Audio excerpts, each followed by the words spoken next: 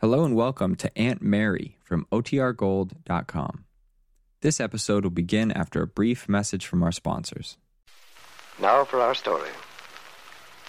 Peggy Douglas and Nicholas Dorn, the young writer, walked slowly back to Aunt Mary's after visiting Peggy's friend, Jane Plummer, at the neighboring farm. As they strolled along the little path which led between the Lane and Plummer properties, the two young people were discussing the subject which had been very much on their minds lately. A subject which had also been discussed privately by Aunt Mary and Lefty Larkin. Peggy had been quite disturbed by her talk with Jane a little earlier in the evening. Jane, who was always so careful to be reasonable, not to dramatize things, had told Peggy quite simply that, in her opinion, there was no question but that Bill Meade was still very deeply in love with her. Absorbed in their conversation, Peggy and Nicholas had paused in their walk. And then Nicholas had asked Aunt Mary's niece a very important question. A question Peggy hadn't answered immediately. She was thinking. Maybe he's right. Maybe we should go ahead. If only I felt more certain. Oh, I wish people would let me alone. I wish they'd stop talking about Bill, reminding me.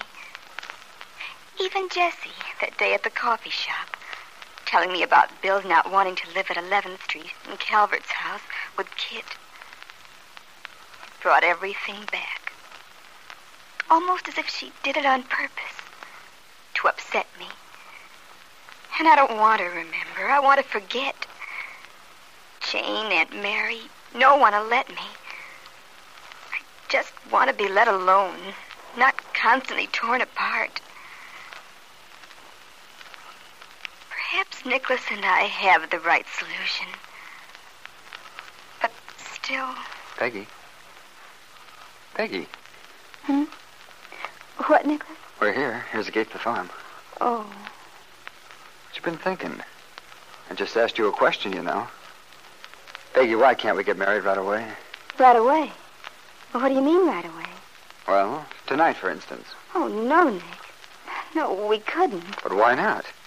You haven't changed your mind, have you? No, I haven't changed my mind.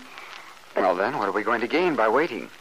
Except all this to-do, everybody trying to change our minds. After all, shouldn't we be the judge of what's best for us? Yes. Well, then, what are we waiting for? It's silly. Why don't we make our plans right now and then follow them through without saying anything to anyone until afterwards? Well, it probably would be the simplest way. Of course it would, Peggy. Then you will? Well, No, I can't, Nicholas. It wouldn't be fair to Aunt Mary and Lefty. It wouldn't be right. No, I suppose not. It was a pretty wacky idea, just to go dashing off. I ought to know better than to suggest it. But I'm just so afraid that we're going to lose what we have. With everybody yammering at us all the time. At you, anyway. Well, when you think of it, Nicholas, there's no reason on earth why we have to be afraid of losing anything. Just by waiting a little while. If what we have is real. There's no doubt about that. Not in my mind. Peggy, there's something I want to ask you. Go ahead. Don't be angry with me now.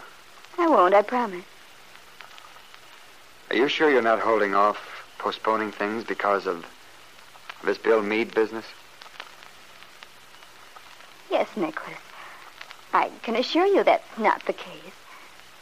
Really, that's not the reason at all. You sound a little forced. That's your imagination.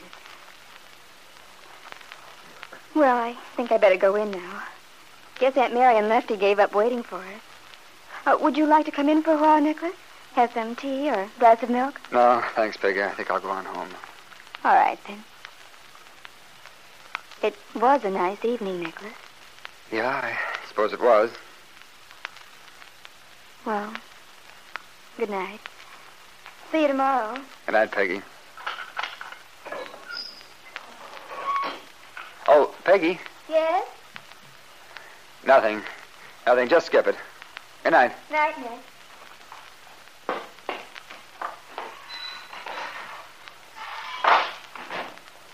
Good evening, Nicholas. Huh? Oh, hello there, Mr. Larkin. You startled me. I thought everybody'd gone to bed around here. Well, Aunt Mary turned in about a half hour ago. But I thought I'd stay up for a while. We waited for you two. You missed some very good apple pie. I'll bet we did. Tell the truth, I hadn't realized it was so late. Oh, it isn't really. But we usually fold up pretty early. I'm still a bit of a night owl. I guess it's a hangover from show business. Nobody ever gets to bed before 2. You missed the nicest part of the day that way. Sunrise. Yes, I've seen the sunrise since I've been living here in Wakefield. It was quite a revelation to me. Oh, you'll learn a lot of things like that if you settle down in Wakefield. I imagine I will.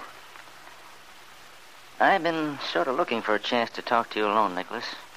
You have? Yes. Aunt Mary told me about the talk she had with you the other day in town about Peggy. I wanted to tell you how much I admired your honesty. Well, I try to be honest, Mr. Larkin. Yep. I've watched Peggy grow up ever since she was a little girl. Seen her grow into a young woman. Yes, I know. Naturally, I'm anxious for Peggy to be happy. To have a good, full life. A happy marriage. And so am I, Mr. Larkin. Very anxious. It's funny, though. You can be awfully sure a thing is right for yourself, and then when you think of it in terms of another person's life, sometimes you begin to question your own judgment. What do you mean, Nicholas? Well, you see, I'm quite a lot older than Peggy, and in the course of my checkered career, I've formed some pretty definite ideas. Yes, I gathered as much from Peggy and Aunt Mary. But frankly, Nicholas, I haven't put much stock in a lot of the things I've heard. I figured that you'd had some hard knocks here and there and sort of put up your own kind of defense. I was sure you'd change when the right time came. That's just it, Mr. Larkin. I haven't changed my mind. You haven't? Not basically. I'm pretty sure I have the right answer for myself, that I know what should make a good basis for two people who intend to build a life together. But the trouble is, Peggy's so young, so romantic, actually. I'd hate to think I'd influenced her, convinced her to do something she doesn't really believe in, deep inside. Oh, I wouldn't worry too much about that. Peggy has a mind of her own, you know. Yes, she certainly has. But maybe I came along just at the best psychological moment. Maybe my ideas simply represent a sort of escape to her, a refuge. That's true, and she still has some longing for that romantic, idealistic sort of love. Well, it'd be unfair of me to allow her to gamble on the other sort of thing. Well, of course Peggy believes in love. And so do you, Dorn. Yes, but... Well, let's say I put a different interpretation than most people on what the word means. Mutual respect. Recognizing the other person's rights as an individual. Intellectual companionship. Well, what's wrong with that interpretation? It sounds more than okay to me. Well, sometimes I have a feeling that those things might not satisfy Peggy. That although she may not even realize it herself, the Bill Meade situation isn't entirely ended for her. If that's the case, you see, anything else would be doomed to fail from the beginning. She's bound to be unhappy. That's what I don't want to happen. You're all wrong on that Bill Meade thing, Nicholas. Take my word for it. In the first place, Peggy has too much pride. A person can only take so much after all. Oh, it's not so much what Peggy herself has said, but Aunt Mary. Several times she's given me the impression that she doesn't regard the Meade issue as finished by any means. Oh, well, Aunt Mary's pretty romantic in her own way, too. She has so much faith in human nature. And most of the time she's right. But in this case, I think she's dead wrong. And I've told her so more than once. You really don't think Peggy has Bill Meade on her mind anymore? No, I don't. If I were you, I wouldn't worry about that at all. Well, that makes me feel a lot better, Mr. Larkin. I hope I haven't been talking out of turn. Oh, gosh, you mustn't feel that way, Nicholas. I wanted to talk to you. I'm very glad we've had this little session. Thanks. By the way, if you don't mind, I'd rather we sort of kept it to ourselves for the time being. Oh, sure. I won't say a word. And don't you worry. Peggy's forgotten all about Bill Meade. He doesn't mean a thing to her anymore. Lefty's reassurance meant a great deal to Nicholas Dorn. But perhaps Lefty's resentment toward Bill Meade for having hurt Peggy made her unhappy. Is so strong that he may be convincing himself of something which is not necessarily true.